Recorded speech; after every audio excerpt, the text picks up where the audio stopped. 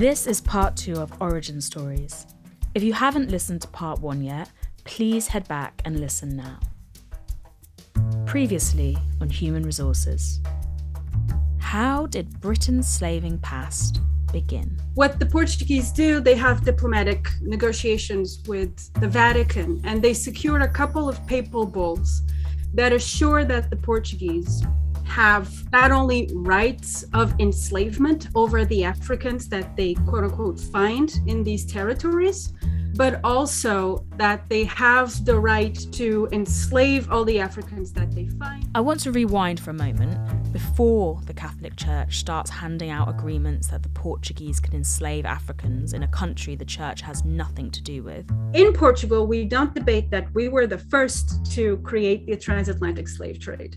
We don't teach children in school that we were the country that most enslaved for the longest time. We don't even know how many Portugal has, diasporic, Afro-descendant.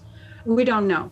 I'm Moya Lothian-McLean, a journalist on the journey to discover the truth about Britain's slaving history, and my own past at the same time. This is Human Resources.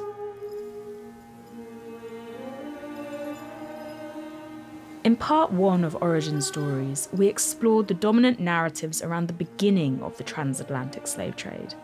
Namely, that it was pioneered by the Portuguese, who had colonised key parts of Africa and then was picked up by other burgeoning European empires, like the one being built by the English.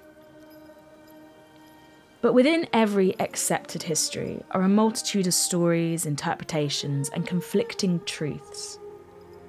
Now, I want to understand how the origins of slavery are explained from the perspective of those who were enslaved. What are the stories the likes of the Congo people told about the invention of transatlantic slavery? Were African kings complicit in the enslavement of their people? What does this history look like to those whose voices are often relegated to the background in the retelling of it? Is Portugal really responsible for chattel slavery taking root? I think we have to take that very seriously in the way that Portugal was perhaps the first European country in the early modern period to go to Africa and begin perhaps what you may call, this transatlantic slave trade. This is Jose. My name is José Lingna Nafafe. I specialize in Atlantic slave trade. Jose says that Portugal did kick off the slave trade via trade agreements with the Vatican. Portugal was important in the transatlantic slave trade because it was the first country in Europe to ask for monopoly of Africa in terms of its trade from the Vatican in the mid-15th century. So for that reason, the claim that Portugal was the inventor, which was a term used by Fernando de Oliveira, who was a Portuguese priest in the 16th century, talked about Portugal being a country that invented slave trade, and no other European country did that. So from that point of view, that particular claim can be seen to be true in what happened in Africa, in particular west coast of Africa in the mid-15th century. Is there any truth to the idea that slavery was present in Africa before the Europeans got there? What we need to understand is perhaps the first term that we are using here, slavery or slaves. What do we mean by it? Very often, this has become a very confusing understanding of the use of the term. We take the understanding from the European perspective. Europe, ancient Greece, Romans were practicing slavery thousands of years prior to going to Africa. And that practice in itself became known in Europe. And by the 15th century, it's been taken for granted that this was something practiced universally. So this is where Africa was sort of locked into this kind of debate that Africa was already practicing slavery. But what we got to also understand that this period was not a period free of ideology. Portugal that went to Africa, Portugal that was the first country to ask the Pope for the monopoly of trade in Africa, needed to justify the very reason to being there. In particular, the reason for capturing the African. That capturing the African stemmed from Portugal in the understanding that they were doing what you may call the crusading war against the infidel, crusading war against the enemy of Christ. So the African, in particular the Muslim, the Moor who conquered the Iberian Peninsula in the earlier century, Portugal get rid of the Moors almost into the 15th century. From that point onward, what they did into Africa, their kind of journey into Africa was a continuation of that. So as a result of that, what they were doing at that time was seen as this struggle for maintaining the struggle for cleansing the region or the world, if you like, in the name of Christianity. So the bulls that Pope gave in 1455 was precisely on that ground. I'm giving you the permission, but that permission was you can enslave the African in the name of Christianity if they did not accept it. So prior to the Portuguese arrival, there was what you may call servitude, like any other nation would have. But was that a slavery? No, not necessarily. We cannot call that slavery. You look at the terms that are used in the African language to describe what the practice of slavery is not anywhere close to understanding of how we understand slavery in the early modern era, so-called the transatlantic slave trade. So how did the Portuguese introduce slavery to West Africa? They took Christianity to the African rulers, African kings. Some accepted it, some didn't. So they find their way through African hospitality, who hosted some of the merchants. They stayed there for years. And then they became dominated by the European, by the Portuguese themselves. As a result of that, kings who were converted to Christianity were immediately seen as allies of Portugal. What does that mean? Being an ally meant somebody who was a conquered ruler, a conquered king. You have to give up quite a lot. One of the first things you give up is you accept Christianity. You accept the pattern that was practiced in Portugal, which is you are going now to conquer kingdoms, to expand Portuguese interest in the region. That is the first thing, as a Christian ruler, as a Christian king. Second, you have to also allow your own territory to be the territory from which the Portuguese can recruit men of war, because you are armed. Those men of war are soldiers that will be fighting alongside the Portuguese to expand their own territory.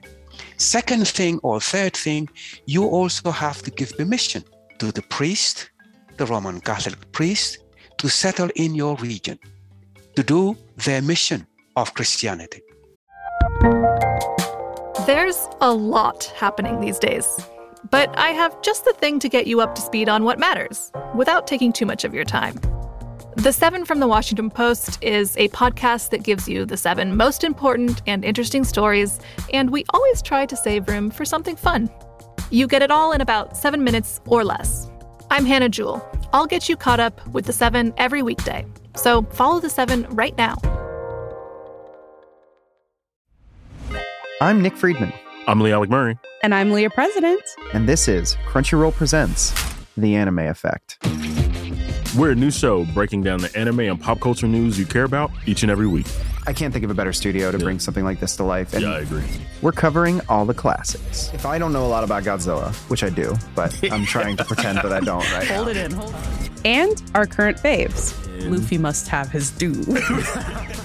And we agree on some things, but not on everything. Oof. I remember, what was that? Say what you're going to say and I'll circle back. Listen to Crunchyroll Presents The Anime Effect every Friday, wherever you get your podcasts.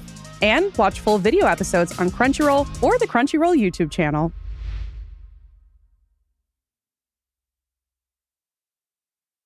So Christianity was the vehicle which Portugal used to gain allies within African nations.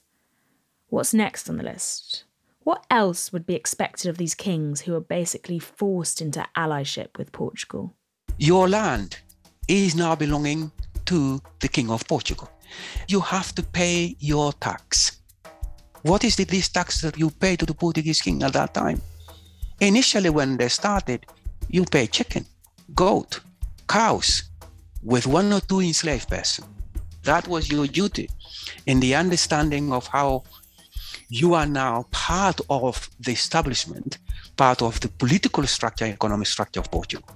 But by the 1626, I found a document in the Portuguese archive for the first time.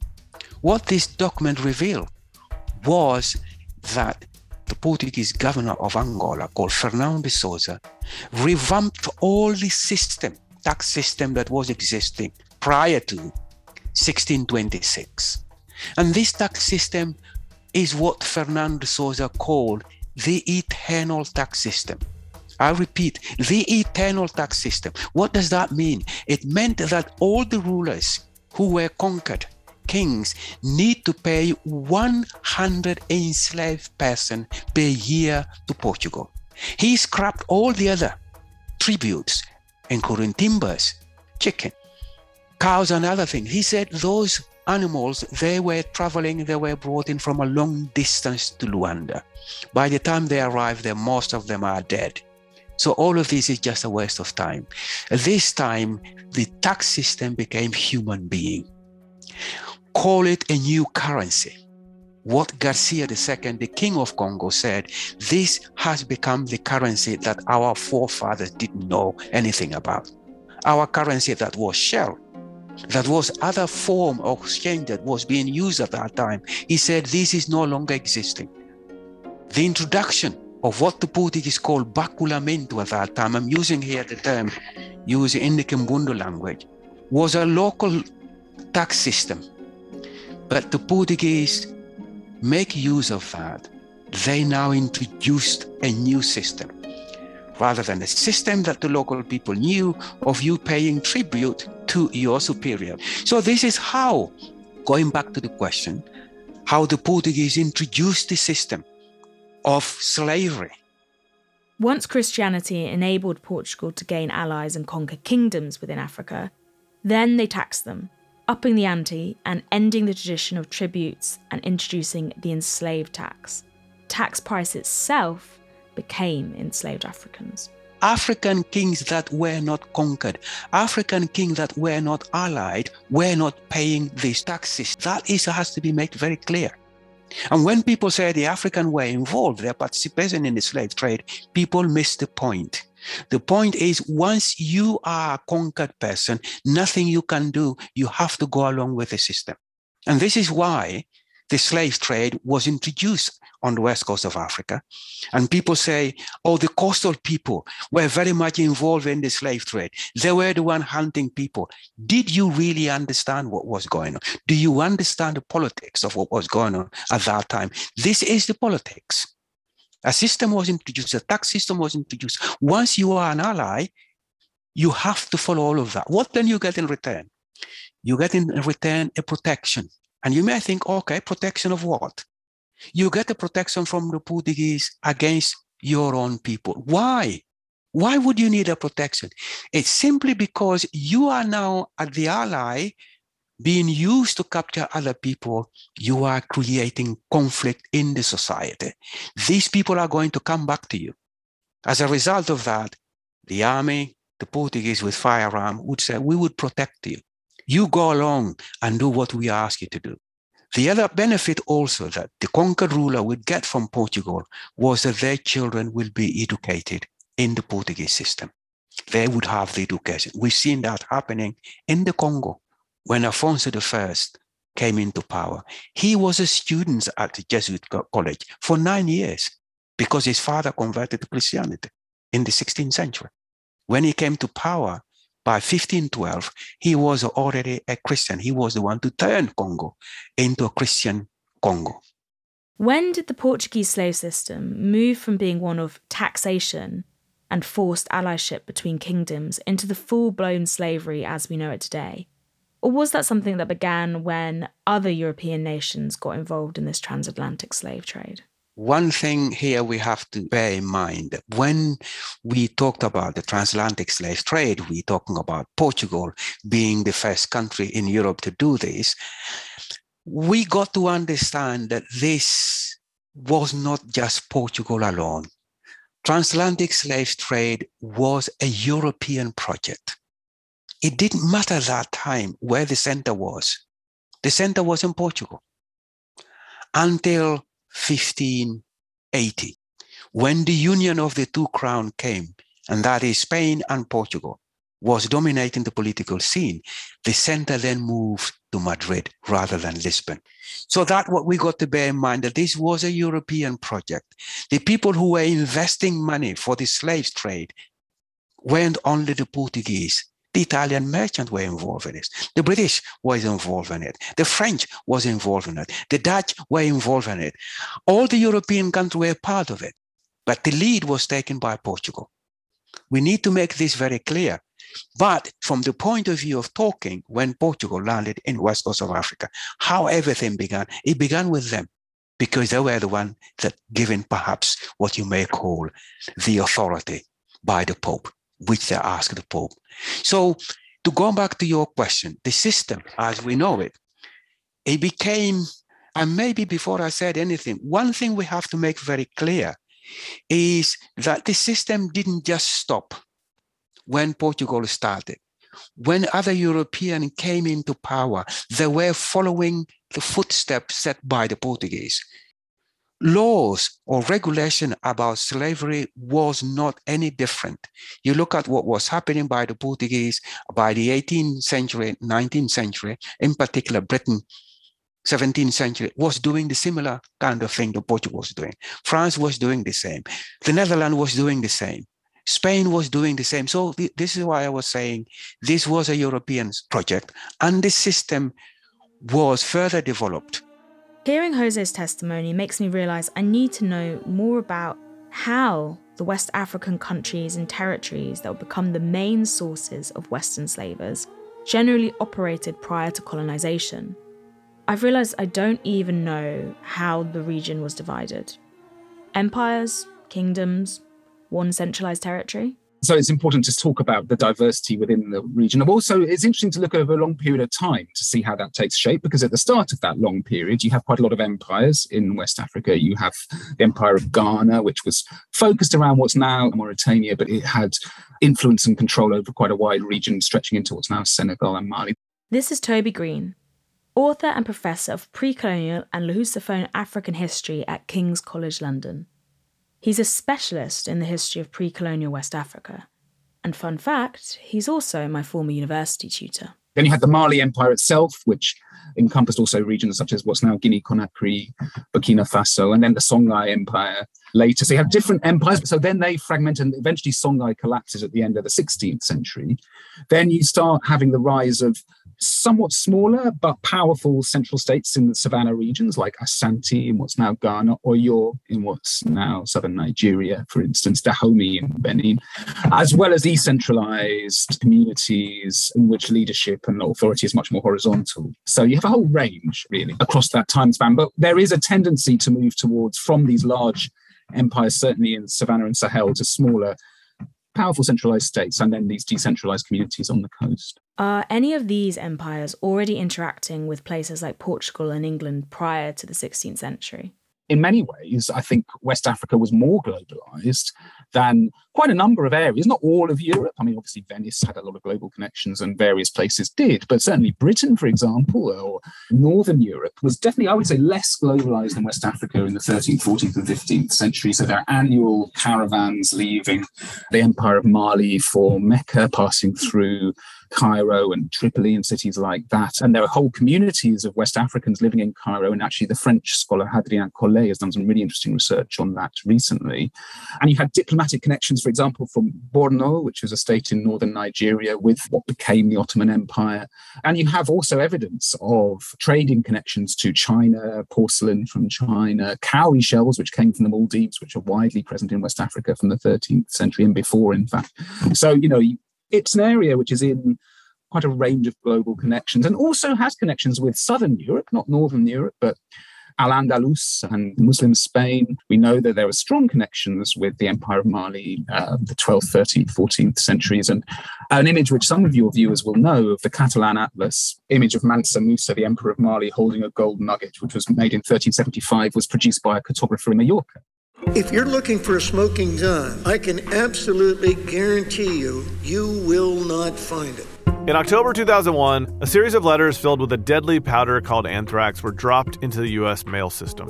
What started as an unprecedented case turned into an unsettling mystery. Who sent these deadly letters, and why?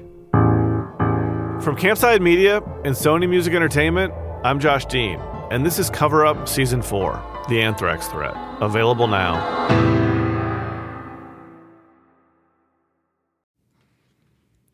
You may have heard of the podcast Juicy Scoop. Wondered what it is? Why aren't you listening? Well, I'm its host. Created it, been doing it for 7 years. I'm Heather McDonald of Juicy Scoop with Heather McDonald. Now, I could tell you why you should be listening to my show, but my listeners wanted to write the ad for me, and here are some of the things they said. Not your regular juicy podcast. Catch up on all the juicy topics from Hollywood and pop culture to true crime and beyond. Heather McDonald's Juicy Scoop always has great guests, great laughs, and great gossip. It's a comedian's take on the hottest headlines. Juicy Scoop is the pop culture news you want to hear. No BS, no filter, no filler. Raw, real, and in the moment. Throw in the hilarity of amazing comedians that you'll instantly be obsessed with, a juicy crime story, and a dash of normal life in LA moments, and you've got yourself an amazing week of Juicy Scoop. 2 episodes every week, every Tuesday and Thursday. It will never let you down. Jose Lingana, who I spoke with earlier in the episode, is adamant that West Africa didn't practice slavery in the sense we understand it before the arrival of the Europeans. Does your research suggest the same? I think that here language is not our friend. The word slavery is used to describe actually many different kinds of institutions.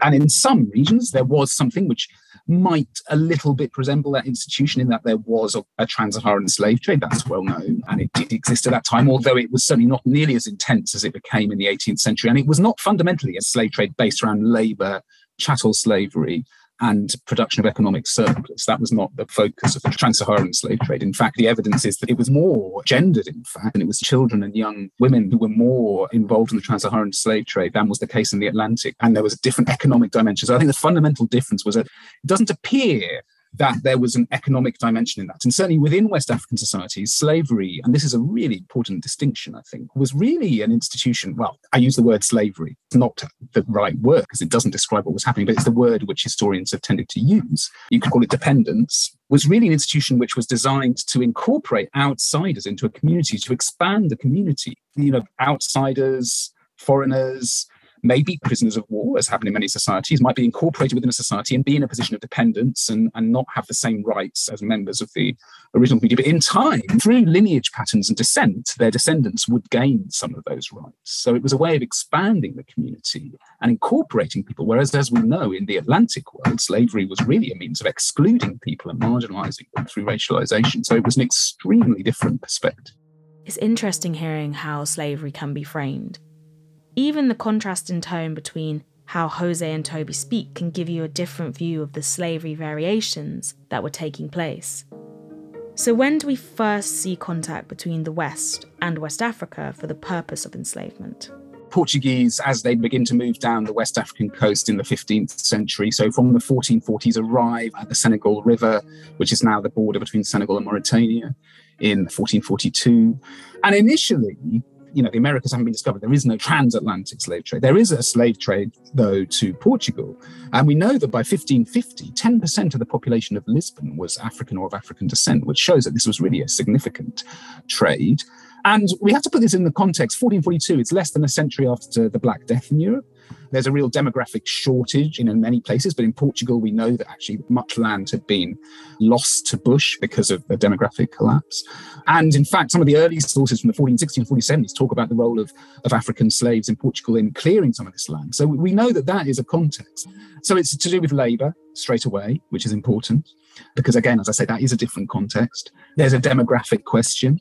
But then, of course, the discovery of the Americas is what really transforms these relationships. So when the Portuguese first begin to travel down the African coast. So that, they are interested in that, but they're fundamentally really interested in gold, actually. And gold is the main driver of their exchange. So when they reach what they called the Gold Coast in the 1470s, they then in 1482 negotiated with Kwame Ansa, who was the king at what's now called Elmina, to build a fortress there, which is still an enormous fortress, which was started to be built in the 1480s. And that was because that was the center, they could access gold there. And so obviously that was in the 1480s.